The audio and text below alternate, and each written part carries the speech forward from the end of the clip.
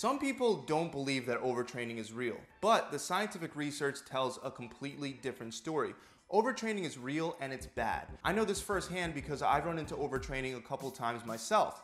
Some of the times it was more obvious because I was training 2 to 3 hours each day, which led to a torn bicep, and other times it wasn't so obvious.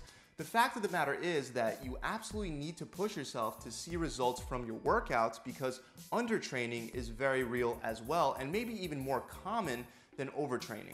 When you don't push yourself enough while working out and you don't progressively overload with a higher training volume over time, the level of stress you're putting on your body, it's just not enough to improve.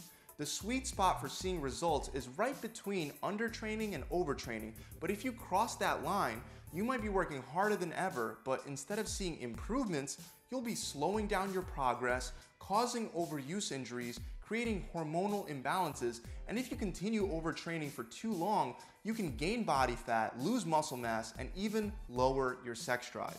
Long story short, overtraining isn't only caused by working out too much, but instead, it's the combination of putting too much physical, psychological, and environmental stress on your body, leading to problems that you definitely want to avoid. And luckily, there are some signs and symptoms of overtraining, but if you don't know them, you may not even notice them. So today, I wanna give you guys 8 signs that you should look out for to ensure that you're not overtraining.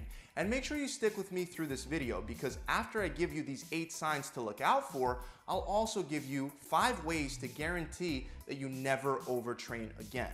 I wanna start with one of the most obvious signs, which is a decrease in your performance levels. Now, if you're working out really hard and your workouts typically go well, but then you have 1 or 2 bad days where you feel weaker and tired during your workouts, that's perfectly normal, and it's probably not safe to assume that you've hit the point of overtraining.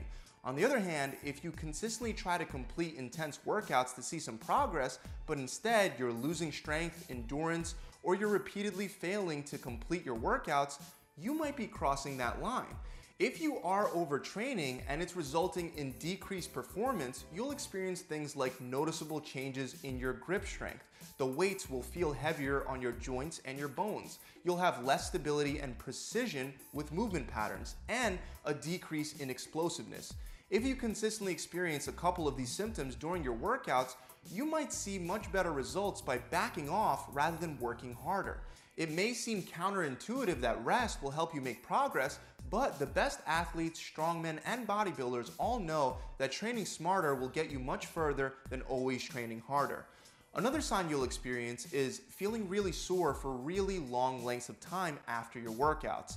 This is not to be confused with DOMS, or delayed onset muscle soreness, which is that sore and sometimes even painful feeling that usually will start the day after training, usually peaking at about day 2, and it can last up to 3 days. The process of DOMS is perfectly normal, and it's usually caused by either trying unfamiliar exercises or from shocking your body with different training styles like drop sets, supersets, and rest pause training, or from rapidly increasing your training volume.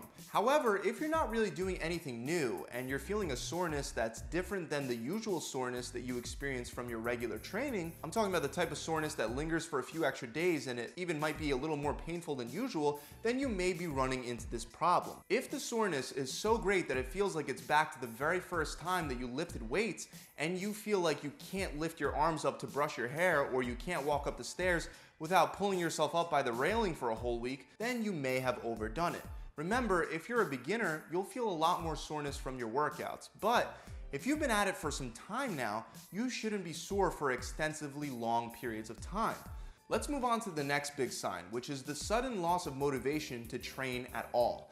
Obviously, if you've been a couch potato for the last 6 months and you don't feel like working out, you're not overtraining. However, if normally you look forward to your workouts, but now you have no desire to even show up to the gym, then that could be a big problem.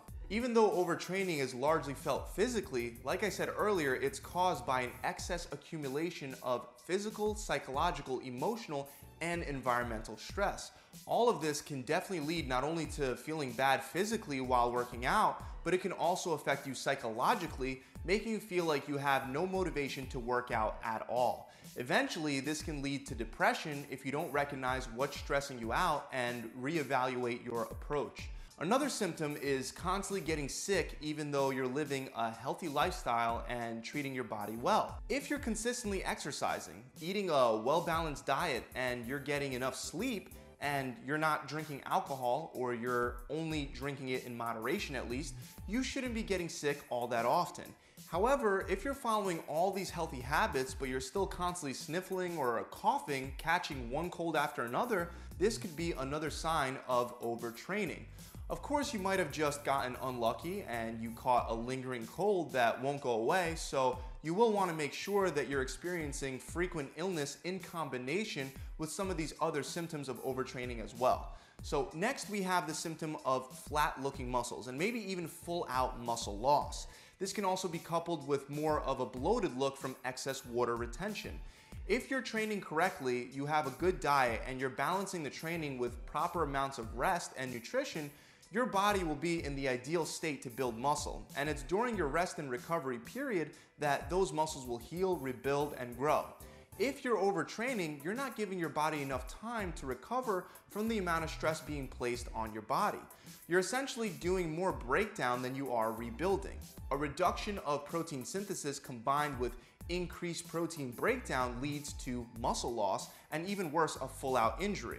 Think about it, if you break down more muscle than you repair, eventually in that weakened state, you set yourself up for an overuse injury, which is actually the next sign to look out for. Chronic or nagging injuries that either don't go away or are constantly reoccurring again and again.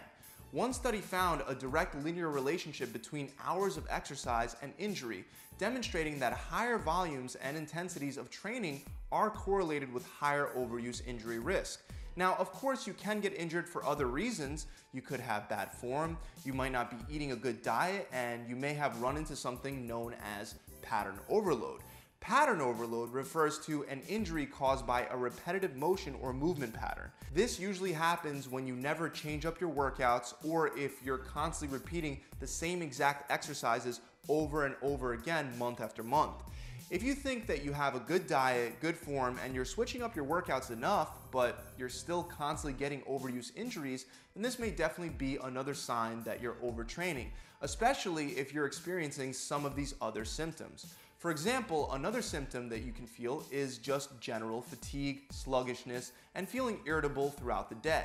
This is the result of overworking your sympathetic nervous system, and in the process, you're decreasing testosterone levels and increasing cortisol levels way too high. When you increase cortisol for a short length of time while working out, that's perfectly normal. Those elevated levels of cortisol will drop right back down soon after you're done exercising. However, if you constantly experience so much stress from working out, as well as other external factors, those cortisol levels continuously stay elevated for long lengths of time, leaving you feeling tired, moody, sluggish, and easily annoyed all day long.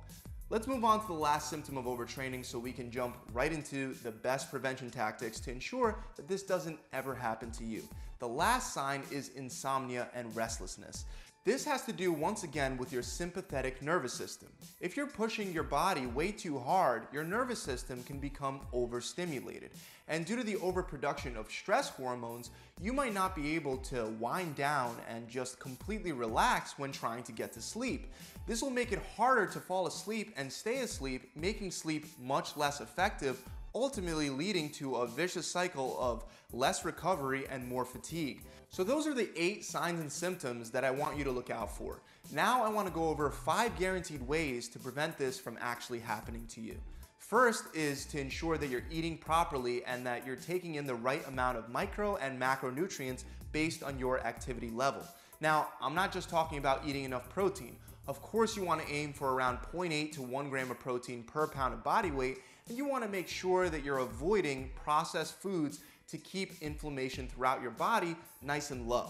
But studies also show that a lack of fruit and vegetables can also lead to slower rates of muscle recovery. So make sure that you're eating a well-balanced diet full of a variety of healthy sources of protein, carbs, fats, fruits, and vegetables. Next, you need to make sure that you're getting enough sleep, because that's when your body repairs and recovers the most.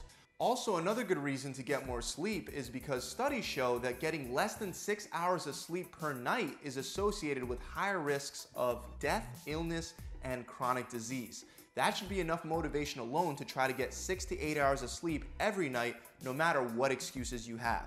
The third way to prevent overtraining is to ensure that you're not going overboard with your workouts.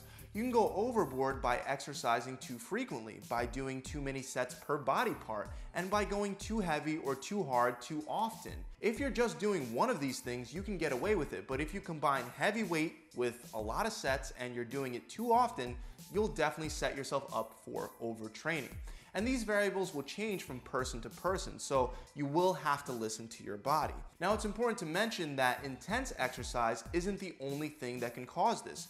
Doing too much low-intensity cardio can also cause overtaxation of your sympathetic nervous system, especially when combined with other forms of training. If you're starting to feel some of the symptoms of overtraining, make sure you reevaluate your program. Next, you want to lower stress levels. This may not sound all that important to some of you, but the amount of stress your body can physically handle from your workouts without overtraining, it is highly influenced by how much stress you're getting from other places. If you're going through some psychological or emotional stress caused by crazy deadlines at work or relationship problems or just general anxiety, you may want to ease up with your workouts a little while you're going through that. Now, I'm not saying you want to undertrain, but maybe substitute a heavy lifting day for yoga or stretching. Setting aside some time for meditation can also help you manage some external stress. The final and my favorite way to prevent overtraining is to occasionally incorporate a deload week or take a week off entirely. A deload week consists of reducing either training intensity by significantly lowering the weight load that you're lifting, or by decreasing the volume by lowering the amount of sets, reps, or exercises performed. I like to lower both volume and intensity. So during a deload week, my chest workout, it might just be 3 sets of bench press with half the weight that I normally lift, and that would be it. Or I just do 3 sets of 20 reps of push-ups, and that's it. I like to do this once every 6 to 12 weeks, and even if you decide to take the entire week off instead of deloading, you'll probably be surprised when you come back even stronger than you were before. That's it, guys. I really hope I've helped you out with identifying the signs and symptoms of overtraining, and I hope you've learned some strategies to prevent it from ever happening to you. If you enjoyed this video, make sure you subscribe to the channel and hit that bell icon so you can constantly get instant access to more free tips and tricks to help you build more muscle and burn more fat in the most effective ways. Also, for those of you that are looking for a done-for-you program that'll help you burn fat and build muscle faster than you ever have before, visit my website where we're running challenges that are specifically designed to get you to get more results than you ever have in only 6 weeks. You get a workout plan, a custom diet plan, as well as an accountability coach to help mentor and guide you through the entire process. This takes all the guesswork out and helps you hit your goals without any of the grueling trial and error that just wastes your time and causes frustration. On average, the clients that have a goal of losing body fat during our 6-week challenge, they're losing an average of 20 pounds or 5% of their body fat, and those that do the muscle building program are gaining 5% lean mass in only 6 weeks. So it's true, you can highly accelerate your progress by training smarter. To find out more about our 6-week challenge, you can click the link somewhere around here, or you could visit my website directly at gravitytransformation.com. See you guys soon. Pump it.